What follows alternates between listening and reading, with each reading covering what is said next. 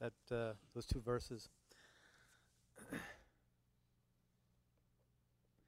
Again, happy 4th, everybody. Independence Day today. And again, I was just thinking about that, and again, how we, as a nation, of course, we celebrate our freedoms as a nation. But I think so much more as Christians, we can celebrate our freedom in Jesus Christ. Again, I think of John 8:36, that the Son, therefore, shall make you free. Ye shall be free indeed. And again, in Christ, we are truly free.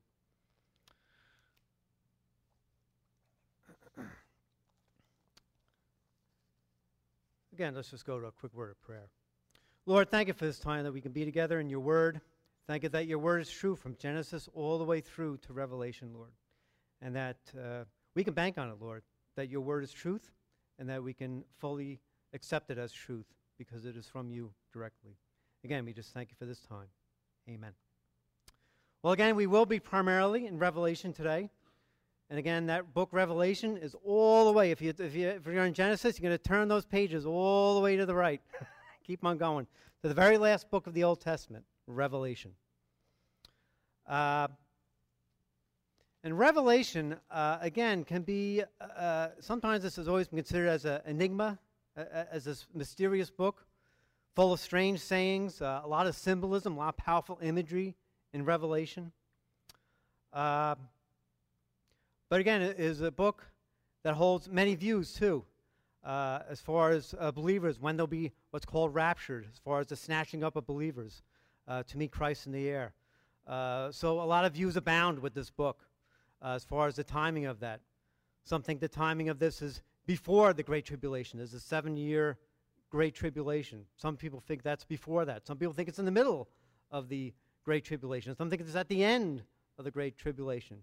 So there's no lack of views on different timings of things with Revelation as far as the believers go. But despite these different views, we as believers, again, we can have different views in this, but again, by God, we are called to read Revelation. It is a book that God wants us to read. Revelation chapter 1 and verse, I'll start with verse 1, again, about this word, revelation, the revelation of Jesus Christ, which God gave him to show to his bondservants the things which must surely take place. And he sent and communicated by his angel to his bondservant John. So here, revelation, again, is revelation. It is a revealing of Jesus Christ. And God calls us to read this book. In verse 3, God says, "Blessed is he who reads and those who hear the words of the prophecy and heed the things which are written in it, for the time is near." Again, we'll be blessed by reading Revelations. I encourage you all, read Revelation. Don't be scared of it. Read Revelation. It is a great book. As all the books of the Bible are great books, inspired by God.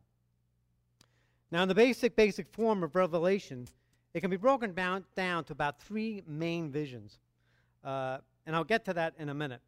But let's go over who humanly. Now, we know God ultimately wrote Revelation. But now, who's the human author of Revelation? We find that as the Apostle John. He is the human author of Revelation. He's also author of the Gospel of John, as well as the 3 books of John, 1 John, 2 John, 3 John. So that's the human author. Now, a little background on this book before we dig into as far as these 7 churches. Now, John has been exiled to the island of Patmos. We see this in Revelation 1, verse 9. "I, John, your brother and fellow partaker in the tribulation and kingdom and perseverance which are in Jesus, was on the island called Patmos, because of the word of God and the testimony of Jesus." John was forcibly put there because he was preaching the Lord and witnessing to people, and he was forcibly in exile in Patmos. So he's exiled there. And Patmos was a barren volcanic island in the Aegean Sea. It was 40 miles offshore from modern-day Turkey. John was not having a vacation with a little umbrella drink. So sometimes we can envision, oh, he's on an island, isn't that nice? But he was not there for a vacation. He was a prisoner there under Roman guard. He did exhausting labor. He hardly had enough food or clothing. And he slept on a bare ground. There was no kind of bed for him, anything like that. And it's a lot of strain for a 90-year-old, which he is about at this time when he's beginning to write Revelation. But at this despairing place, John receives these amazing visions from God to write Revelation, the book of Revelation. Now, in Revelation chapter 1, John has seen a vision of the exalted Lord Jesus Christ walking with him in the middle of 7 golden lampstands, or some versions might say candlesticks, which represent the 7 churches that John is commanded to write to. And I'm going to read quickly John 1, 10 through 20 about this vision he has. I, John, I was in the Spirit on the Lord's day, verse 10, and I heard behind me a loud voice like the sound of a trumpet, saying, "Write in a book what you see, and send it to the 7 churches, to Ephesus, and to Smyrna, to Pergamum, and to Thyatira, and to Sardis, and to Philadelphia, and to Laodicea." And I turned to see the voice that was speaking with me, and having turned, I saw 7 golden lampstands. Like I said, some versions might have candlesticks. And in the middle of the lampstands, one like a son of man, clothed in a robe reaching to the feet, and girded across his breast with a golden girdle. And his head and his hair were white like white wool, like snow, and his eyes were like the flame of fire. Again, very interesting description, because in the Old Testament, the Lord God Almighty is described like this too, just like the Lord Jesus is described here. And his feet were like burnished bronze, when it has been caused to glow in a furnace, and his voice was like the sound of many waters. And in his right hand he held 7 stars, and out of his mouth came a sharp 2-edged sword, and his face was like the sun shining in his strength. And when I saw him, this is John talking now, when I saw him, I fell at his feet as a dead man. And he laid his right hand upon me, saying, "Do not be afraid. I am the first and the last, and the living one. And I was dead, and behold, I am alive forevermore. And I have the keys of death and of Hades." That's describing the Lord Jesus' authority, total ownership over death and of Hades, the realm of the dead. "Write therefore the things which you have seen, and the things which are, and the things which shall take place after these things. As for the mystery of the 7 stars which you saw in my right hand, and the 7 golden lampstands, the 7 stars," again, symbolism here, the 7 stars are the angels of the 7 churches. And what he means by that, they're the 7 leaders of the 7 churches, or pastors or elders. Those are the 7 stars. And the 7 lampstands, or again, the candlesticks, are the 7 churches. Okay? So again, a lot of symbolism here, but that's what they mean. Now again, as we look at this, now again, this is the past vision that we've just gone over in chapter 1. This is this amazing past vision that John has just seen about the Lord Jesus Christ walking among these 7 golden lampstands. Now John will write to the 7 churches, and this we'll cover in chapters 2 and 3. This is the present vision that he now is receiving to do. Then really, we're not going to cover this, of course, today, but in chapters 4 all the way to chapter 22 of Revelation is the future visions that John will receive involving the prophecy of future events that will happen in this world as we know it. And again, in 119, we just covers this about these 3 separate visions. "Write, therefore, the things which you have seen," which is the past vision, "and the things which are," which is the present vision, "and the things which shall take place after these things," which is the future vision. Now, again, interesting to note, too, John, 95% of the time in Revelation, is told to write down things that he is shown by the Lord. There is an instance, though, in Revelation chapter 10, where it's just very interesting. He's told not to write it down. So, again, a little interesting note there. But today, we will be focusing on the present vision that is given to John to write to these 7 churches. Now, usually, people will compare our present-day churches to these 7 churches. That's kind of done before. Well, okay, what's our church like to the church of Ephesus or whatever? But really, today, for our intents purposes, I want to trickle that down to us, to me, to you. Which church am I like? Which church are you like? Our God now is a God of order. I'm so thankful for that. And these letters aren't written haphazardly. They're in a format, a pattern to these letters to these 7 churches. You'll find who the letter is addressed to when we look at these different letters. So that's the first thing, who the letter is addressed to. The author's identity, which is going to be the Lord, but the description of him, a lot of these will be taken from chapter 1 to these letters to the churches, a description of the author, the ultimate author, Jesus Christ. And then there's a commendation or an attaboy. Okay, this is what you're doing right to whatever church that is being addressed. And then there's the concern. This is what you're doing wrong. And then the Lord will call for a rebuke and then a repentance. What's neat to see is that 2 out of these churches will not receive a rebuke or a concern. But the rest that we do have to have a concern or a call to repent, the Lord is great gracious in doing that, calling these other churches to repent. Because he doesn't just wash his hands and say, oh, you're through. He yearns for these churches to repent, to change direction. Again, when you think of repentance, it's not only being sorry for your sin, it is changing direction. You're going one way and walking in darkness, now you're turning another way, and you're walking in light. You're walking in slavery in another way, and then in the other way, you're in freedom and serving Jesus Christ. There's a repentance, a change of direction. And then there's the ending of the letter. He who has an ear to hear, let him hear what the Spirit says to the churches. There's that ending, and then he who overcomes, followed by a positive action, eternal reward. So this you'll constantly see in these 7 letters to these 7 churches. Matter of fact, I was thinking that he who has an ear to hear, let him hear. That phrase there, it's really God saying, pay attention, listen. This is important to these churches. I was thinking of E.F. Hutton. I don't know if many of you are old enough to remember E.F. Hutton. E.F. Hutton's like a broker or something like that. And I remember I had to YouTube it just to get one of his commercials that he did. There was one where 2 guys are sitting in a restaurant, and the guys are talking. The restaurant's busy. There's a lot of noise, servers around serving food. And the one guy says, okay, my broker said this, and who's your broker? And the guy says, well, my broker's E.F. Hutton. And E.F. Hutton says, and the place is dead quiet. There's dead silence. And all you can see is people going like this.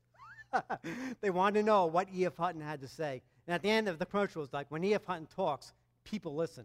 And it's that same fervency of the Lord that, he who has an ear, let him hear what the Spirit's saying to the churches. He's saying, please listen. It's important what I'm telling you to these churches. Stop and listen. All right, well, let's get to our first letter. Now again, who's it to? We find out in chapter 2 of Revelation. Who is this letter to? To the angel of the church in Ephesus. So again, the angel of the church means to the leader, the pastor, or whatever, to this church. So this church is Ephesus. And who's the author? The one who holds the 7 stars in his right hand, the one who walks among the 7 golden lampstands, says this. Now again, who holds the 7 stars? The 7 stars are the leaders of these 7 churches. And the Lord holds them firmly in his right hand. He has total authority over these leaders of these churches. And again, the 7 golden lampstands are these 7 churches. Now, here's the commendation. We find that in verse 2. We're going to read 2 to 3, and then I'm going to skip to verse 6. These are the attaboys. This is what you're doing right. I know your deeds and your toil and perseverance, and that you cannot endure evil men. And you put to the test those who call themselves apostles, and they are not. And you found them to be false. And you have perseverance and have endured for my name's sake, and have not grown weary. We'll just jump to verse 6. Yet this you do have, that you hate the deeds of the Nicolaitans, which I also hate. So now here, there's quite a few attaboys here. There's quite a few positives for this church. The people in this church worked hard for the Lord. They did not tolerate evil men. They were sensitive to sin. They had not grown weary in the work for the Lord. Now, verse 6 says that they hated the deeds of the Nicolaitans. Well, who are they? Well, again, those are the false religion that led people into immorality and wickedness, called Nicolaitanism.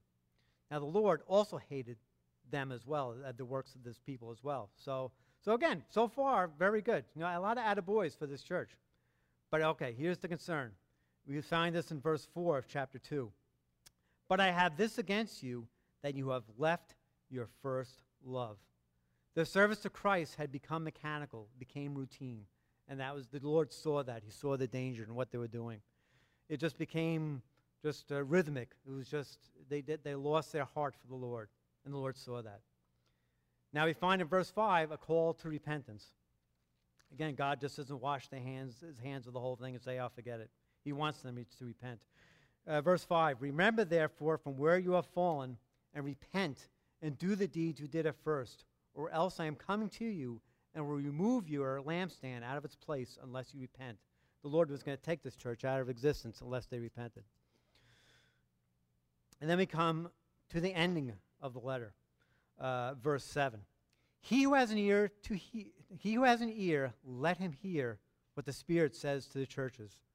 To him who overcomes, and here's the, again, eternal reward, I will grant to eat of the tree of life, which is the paradise of God.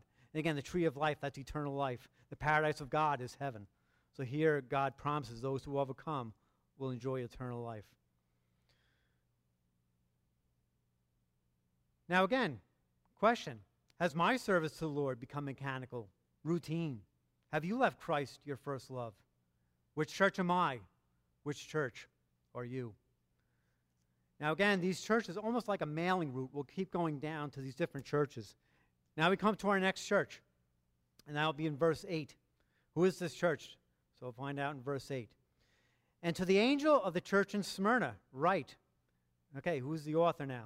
The first and the last, who was dead and has come to life, says this. Again, the first and the last, that's God's eternal character. Yet here he was, Jesus is a deity as well, who was dead and has come to life.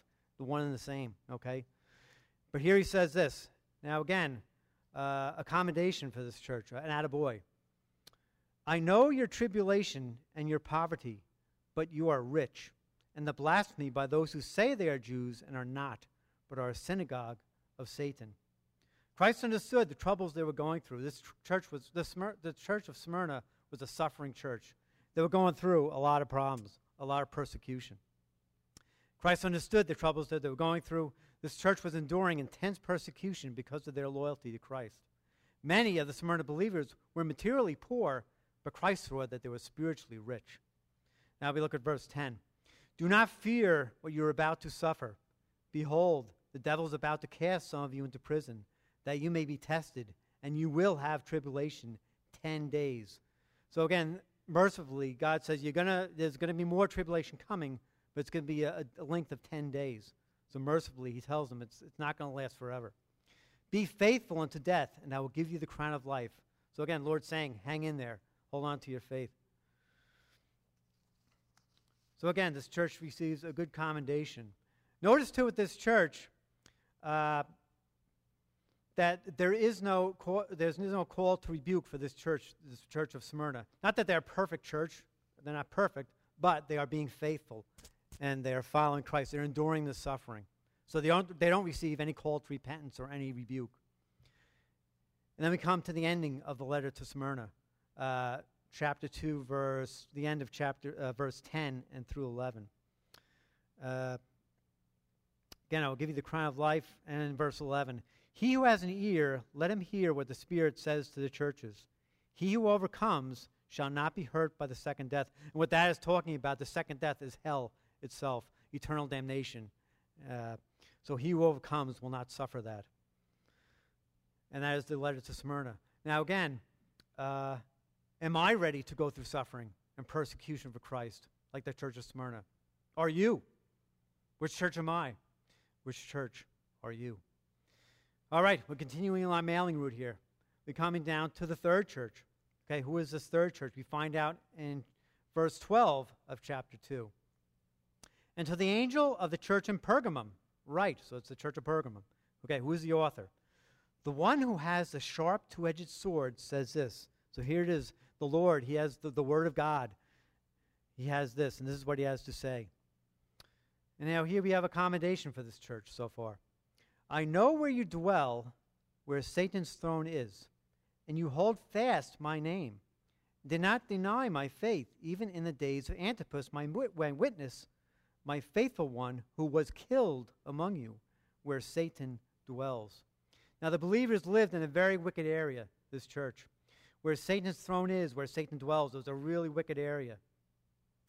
And they did not deny their faith in Christ. So far, they're getting an attaboy. They're getting accommodation. But now we come to a concern from the Lord. But I have a few things against you, because you have there some who hold the teaching of Balaam, who kept teaching Balak to put a stumbling block before the sons of Israel, to eat things sacrificed to idols, and to commit acts of immorality. Thus, you also have some who, in the same way, hold the teaching of the Nicolaitans. Now, you remember, just in the church of Ephesus, they hated the deeds of the Nicolaitans, which Christ also hated. This church was teaching it. They were allowed teaching of the Nicolaitans. So a big difference there. So here Christ sees that and he's concerned about it and he rebukes them. This church had some who held to false teaching. They were comfortable with sin. They ate food sacrificed to evil idols and held to the teachings of the Nicolaitans, again, which the church of Ephesus did not tolerate. Pergamum loved the worldly ways. They were very comfortable what was going on around with them. You can almost see them saying, oh, what's the big deal? So we're eating some food to idols. Everybody does it, right? You can almost see them saying that. But again, Christ sees right through what they're doing. Then there's the call to repentance in verse 16 of chapter 2. Repent, therefore, or else I am coming to you quickly, and I will make war against them with the sword of my mouth. Again, a lot of powerful imagery and symbolism in Revelation. What this does not mean, as far as the sword in my mouth, doesn't mean that the Lord has a sword in his mouth, going like this. What it is that the Lord Jesus' words are so penetrating, so powerful, that they cut through any kind of falsehood, any kind of hypocrisy. That is how sharp the Lord's word is.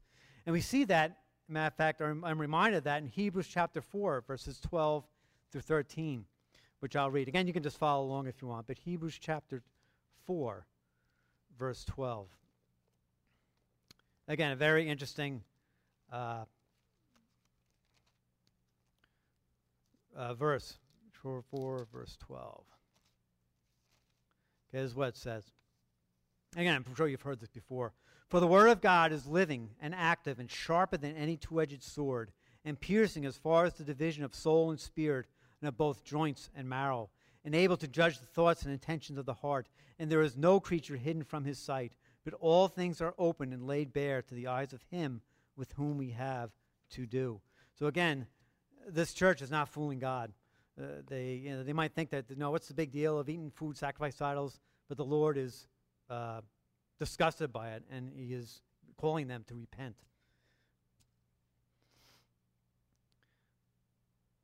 And then we come to the ending of the letter, and that's in verse 17 of chapter 2. He who has an ear, let him hear what the Spirit says to the churches. Again, pay attention. Listen to what I'm telling you. To him who overcomes, to him I will give some of the hidden manna, and I will give him a white stone and a new name written on the stone, which no one knows but he who receives it. There's that eternal reward for he who overcomes. Now again, am I loving the world more than God? Are we comfortable with the ways of the world? Am I comfortable in that? Are you? Which church am I? Which church are you? We continue down our mailing route. We come to the next church. We can find this in chapter 2, verse 18. And to the angel of the church in Thyatira, write. So that's the church, Thyatira. Again, description of the author is coming up. The Son of God, who has eyes like a flame of fire, and his feet are like burnished bronze. So here's that description of God, that his eyes are penetrating. They can see through any kind of falsehood, any kind of deceiving or hypocrisy. God sees right through that. And burnished bronze, whose feet are like burnished bronze, that's that symbol of kingly authority that God has over these churches. And we come to the commendation now for this church in verse 19. I know your deeds and your love and faith and service and perseverance, and that your deeds of late are greater than at first. So here, the righteous deeds, God commends them for them, and that their love for God, for one another, their faith, service to help others, and perseverance were growing even stronger than at first. So that's pretty good. It's a good attaboy. He says that's what you're doing right. But here's the concern. And we find that in verses 20 to 23 of chapter 2. But I have this against you, that you tolerate the woman Jezebel, who calls herself a prophetess, and she teaches and leads my bondservants astray, so that they commit acts of immorality and eat things sacrificed to idols. And I gave her time to repent, and she does not want to repent of her immorality. Behold, I will cast her upon a bed of sickness, and those who commit adultery with her into great tribulation, unless they repent of her deeds. And I will kill her children with pestilence, and all the churches will know that I am he who searches the minds and hearts, and I will give to each one of you according to your deeds. Now here, this church tolerated sin. They tolerated sin in the church. They allowed a woman who called herself a prophetess to teach error in the church. Now, again, interesting fact here, though this woman named Jezebel, it was not the woman's real name, but a symbolic name given to her by Christ. Again, this is referring to an unspeakably evil woman named Jezebel in the Old Testament. We go to 1 Kings chapter 16, we find out about this evil woman. 1 Kings 16, verses 30 to 31. This is what it says. And Ahab the son of Omri did evil in the sight of the Lord more than all who were before him. And it came about, as though it had been a trivial thing for him to walk in the sins of Jeroboam the son of Nebat, that he married Jezebel, the daughter of Ethbaal, king of the Sidonians, and went to serve Baal and worshipped him. And then chapter 18, verse 4, for it came about when Jezebel destroyed the prophets of the Lord, that Obadiah took 100 prophets and hid them by 50s in a cave and provided them with bread and water. So again, this Jezebel was an evil, evil, vile woman. And the Lord appropriated this lady's name Jezebel to this woman in the church because she was just as evil and vile. This woman in the church was leading believers astray, committing acts of immorality, eating food sacrificed to idols. Now again, there's the call to repentance. The Lord gave her time to repent, but she would not turn from her evil ways. God here is so merciful, but still the woman did not want to repent. Divine judgment will fall on Jezebel and those who follow her. Now again, when we look at verse 23, it says about, and I will kill her children with pestilence. Now again, it may be her physical children, it also may be her spiritual children, those who have been fooled in following her teachings. But they will receive severe judgment from the Lord if they don't repent.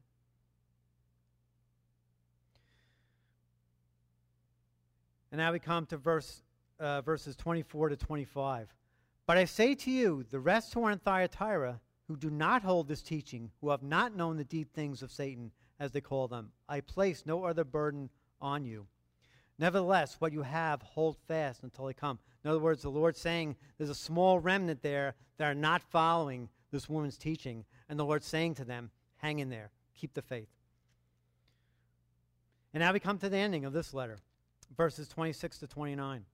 And he who overcomes, and he who keeps my deeds until the end, to him I will give authority over the nations, and he shall rule them with a rod of iron, as the vessels of the potter are broken to pieces, as I also have received authority from my Father. And I will give him the morning star. He who has an ear, let him hear what the Spirit says to the churches. And here is a mouthful here. A lot of these verses that we've just read come from Psalm chapter 2, verses 8 through 9. And this is what it says. Ask of me, and I will surely give the nations as thy inheritance. Again, this is a prophetic psalm pointing to the Anointed One, the Messiah. Ask of me, and I will surely give the nations as thine inheritance, and the very ends of the earth as thy possession. Thou shalt break them with the rod of iron. Thou shalt shatter them like earthenware. Again, and it's that theme, too, that we, too, will have authority with Christ. That the Lord, you'll see that as we read through Revelation, that the Lord is so gracious that we're not going to be groveling around in heaven like slaves groveling at the Lord's feet. He will allow us to reign with him. And how great is that? How amazing will that be? And then we come again to the ending of that letter. He who has an ear, let him hear what the Spirit says to the church. And Christ is saying, listen, this is important. Okay. So again, we're moving along in our mailing route here. And again, the thing is, again, before we move on, one more thing to say is, do we tolerate sin in our lives like the church of Thyatira? Do you tolerate sin in your life? Which church am I? Which church are you? Come to our fifth church. In our fifth church, we find in chapter 3 of Revelation, in verse 1. And to the angel of the church in Sardis, write. Okay, so it's the church of Sardis. Now we have the author's description. He who has the 7 spirits of God and the 7 stars says this. I know your deeds, that you have a name, that you are alive, but you are dead. Ooh, strong words right there for this church. But let's get to the author. He who has the 7 spirits of God. What does that mean? Well, again, that description, 7 spirits of God, refers to the 7 character traits of the Holy Spirit found in Isaiah 11, verses 1 through 2.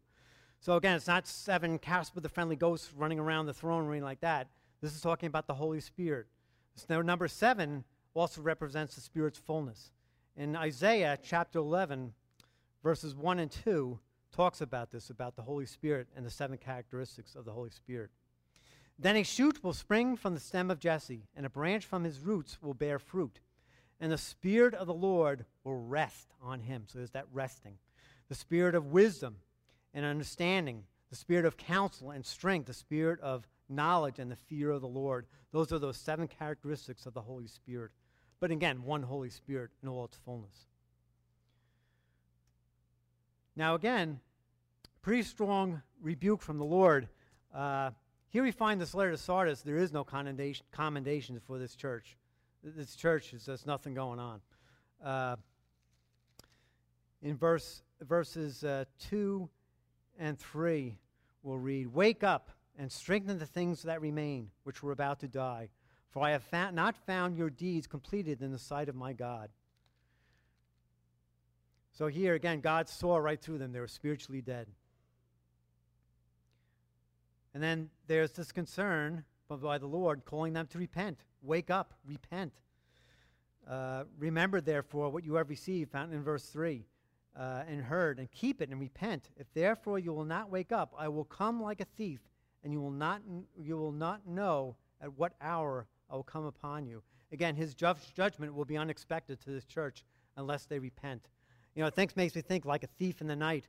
I know Barbara and me were broken into one time, and again, the utter shock of that and disbelief. It wasn't like we had written on the calendar, okay, next Monday we're going to be broken into. No, it happened unexpectedly.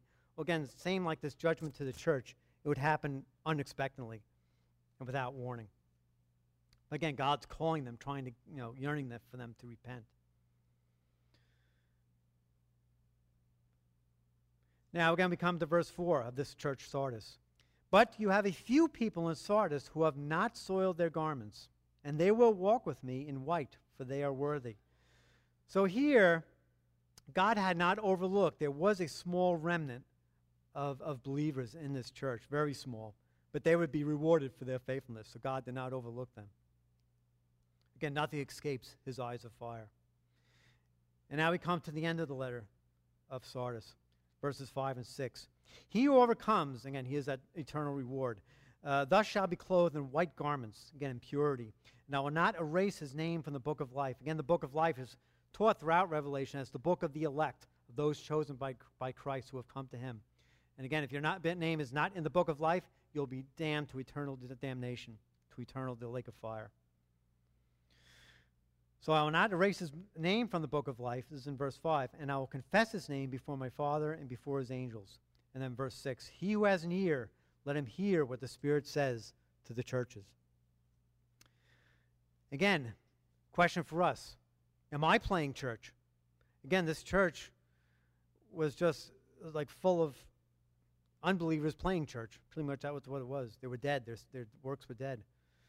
Am I playing church? Are you playing church? Which church am I? Which church are you? We come to our 6th church now. And again, our 6th church along the mailing route here. We're moving along. Who is this church? We find out in verse 7. "And to the angel of the church in Philadelphia, write." So it's the church of Philadelphia. Again, who's the author? "He who is holy, he who is true, and who has the key of David," and that's his authority, his ownership, "who opens and no one will shut, and who shuts and no one opens, says this." So here's that description of the author. And now we read verses 8 through 11. "I know your deeds. Behold, I have put before you an open door which no one can shut, because you have a little power and have kept my word, and have not denied my name.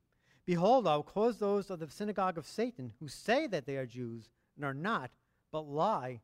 Behold, I will make them to come and bow down at your feet, and to know that I have loved you. Because you have kept the word of my perseverance, I also will keep you from the hour of testing, that hour which is about to come upon the whole world to test those who dwell upon the earth. I am coming quickly. Hold fast what you have, in order that no one take your crown." This church, they had kept his word and not denied his name among persecution. Again, interesting verse 10. Again, verse 10 is believed by a lot of commentators to transcend not only this church, but all believing churches. All believers will be spared the great tribulation to come. And by God's grace will be taken or raptured before the main tribulation takes place. But again, if you were to ask people in this church, you'll get several different answers on that. Some believe, again, might be mid-trib, post-trib, but again, the common belief will be pre-trib, as far as that we will not experience the great tribulation. And again, I go to 1 Thessalonians as far as that goes. This is what it says about the rapture. 1 Thessalonians chapter 4, verses 16 to 18. For the Lord himself will descend from heaven with a shout, with the voice of the archangel, and with the trumpet of God, and the dead in Christ shall rise first. Then we who are alive and remain shall be caught up together with them in the clouds to meet the Lord in the air. And thus we shall always be with the Lord. Therefore comfort one another with these words. Again, this experience here, we're meeting the Lord in the air. Christ's second coming, he is coming down to earth and setting his feet on the ground. So there's a different distinction between the rapture and the second coming. But again, the main theme of that is that all of us need to be ready for Christ's coming, his second coming. We all need to be ready, whenever that may be. But again, the common theme is pre-trib. But again, makes no one less than brother and sister in the Lord, just that we have different views on the timing of his coming. Now again, this church here does not receive a concern or rebuke, just like the church of Smyrna. This church is being faithful. They're not denying the Lord's name. They're not going to receive a rebuke or any kind of concern like that or a call to repentance. And then we come to the ending of the letter for this church in verses 12 and 13 of chapter 3. He who overcomes, I will make him a pillar in the temple of my God, and he will not go out from it any more. And I will write upon him the name of my God, and the name of the city of my God, the New Jerusalem, which comes down out of heaven from my God, and my new name. And again, that New Jerusalem that's talked about later in Revelation, where it talks about as a bride coming down out of heaven, the New Jerusalem. And then verse 13 is the final. He who has an ear, let him hear what the Spirit says to the churches. Now again, will I be faithful like this church, Philadelphia? Will you be faithful unto the end like this church? Which church am I? Which church are you? And now we come to our last church, believe it or not. Here we're moving along in our mailing route. We come to our last church. We find now, who is this last church? We find that in verse 14 of chapter 3. And to the angel of the church in Laodicea, write. Again, who's the author? The Amen, the faithful and true witness, the beginning of the creation of God, says this. And again, that term, the Amen, the faithful and true witness, again, that's what God says. You can bank on it. You can trust in what he says. He is the faithful and true witness. So that's the description of the author. And again, we'll look at verses 15 to 17. I know your deeds, that you are neither cold nor hot. I would that you were cold or hot. So because you are lukewarm and neither hot nor cold, I will spit you out of my mouth. Because you say, I am rich, and have become wealthy, and have need of nothing, and you do not know that you are wretched and miserable and poor and blind and naked. We'll stop there. Again, Christ rebukes them. There's no commendation or attaboys for this church at all. Christ just tells them like it is. Christ rebukes them for their deeds. They were not saved, but they did not openly reject Christ either. They were lukewarm. Again, a question comes to mind. On a hot, humid summer day, does anybody ever drink water like out of a water fountain? How's that taste? It tastes disgusting, right? There's no refreshment from it at all. It's just useless. This church thought that they were doing just fine. Thank you very much. They thought, hey, we're doing good. We're fine. Look at us. You know, we're rich. We're moving along. But Christ saw through that. Man, he's got that flaming eyes of fire. Nothing escapes his gaze. And he says, you guys are blind. You're poor. You're naked. He rebukes them. And then, but again, God is so gracious, he calls for repentance. Verses 18 to 20 of chapter 3. I advise you to buy from me gold refined by fire, that you may become rich, and white garments, that you may clothe yourself, and that the shame of your nakedness may not be revealed, and eye salve to anoint your eyes, that you may see. Those whom I love, I reprove and discipline. Be zealous, therefore, and repent. Behold, I stand at the door and knock. If anyone hears my voice and opens the door, I will come into him and will dine with him and he with me. And Christ graciously offers them genuine salvation through him. He is knocking on their heart's door. And then we come to the ending of the letter to the church of Laodicea, verses 21 to 22 of chapter 3.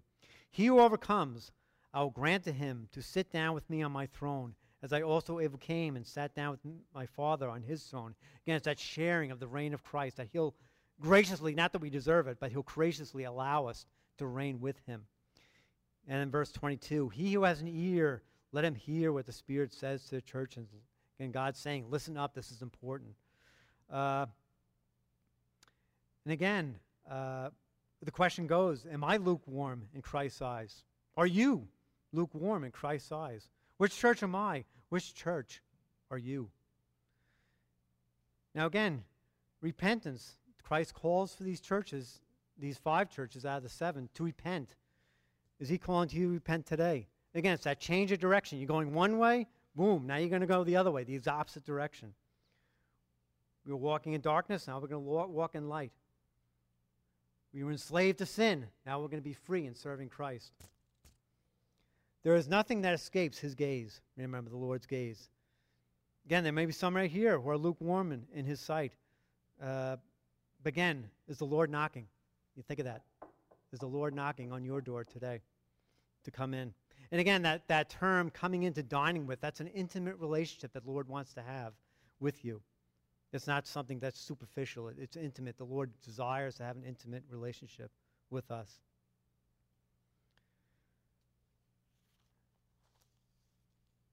Again, may we be like the churches of Smyrna and Philadelphia. Are we willing to suffer like they did and be faithful to the end until Christ calls us home? Let's go to prayer. Lord, thank you for this time, Lord, for your word. Your word is truth, Lord. We thank you for it. Lord, I pray for us, Lord, who are believers, Lord. May we be faithful, Lord, as the church of Smyrna and of Philadelphia, Lord, where they did not deny your faith, Lord. May we not deny you in times of trial and persecution.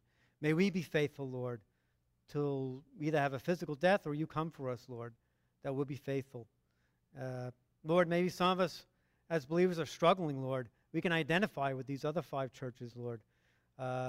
Maybe we have lost our first love. Maybe our routine has become our services have become mechanical, or that what we're doing is just not real anymore to us. Lord, again, I pray that whether we have lost our sight of our first love, or whether we're comfortable with worldly ways or tolerating sin in our lives, that again, you call us to repent, Lord, to change direction.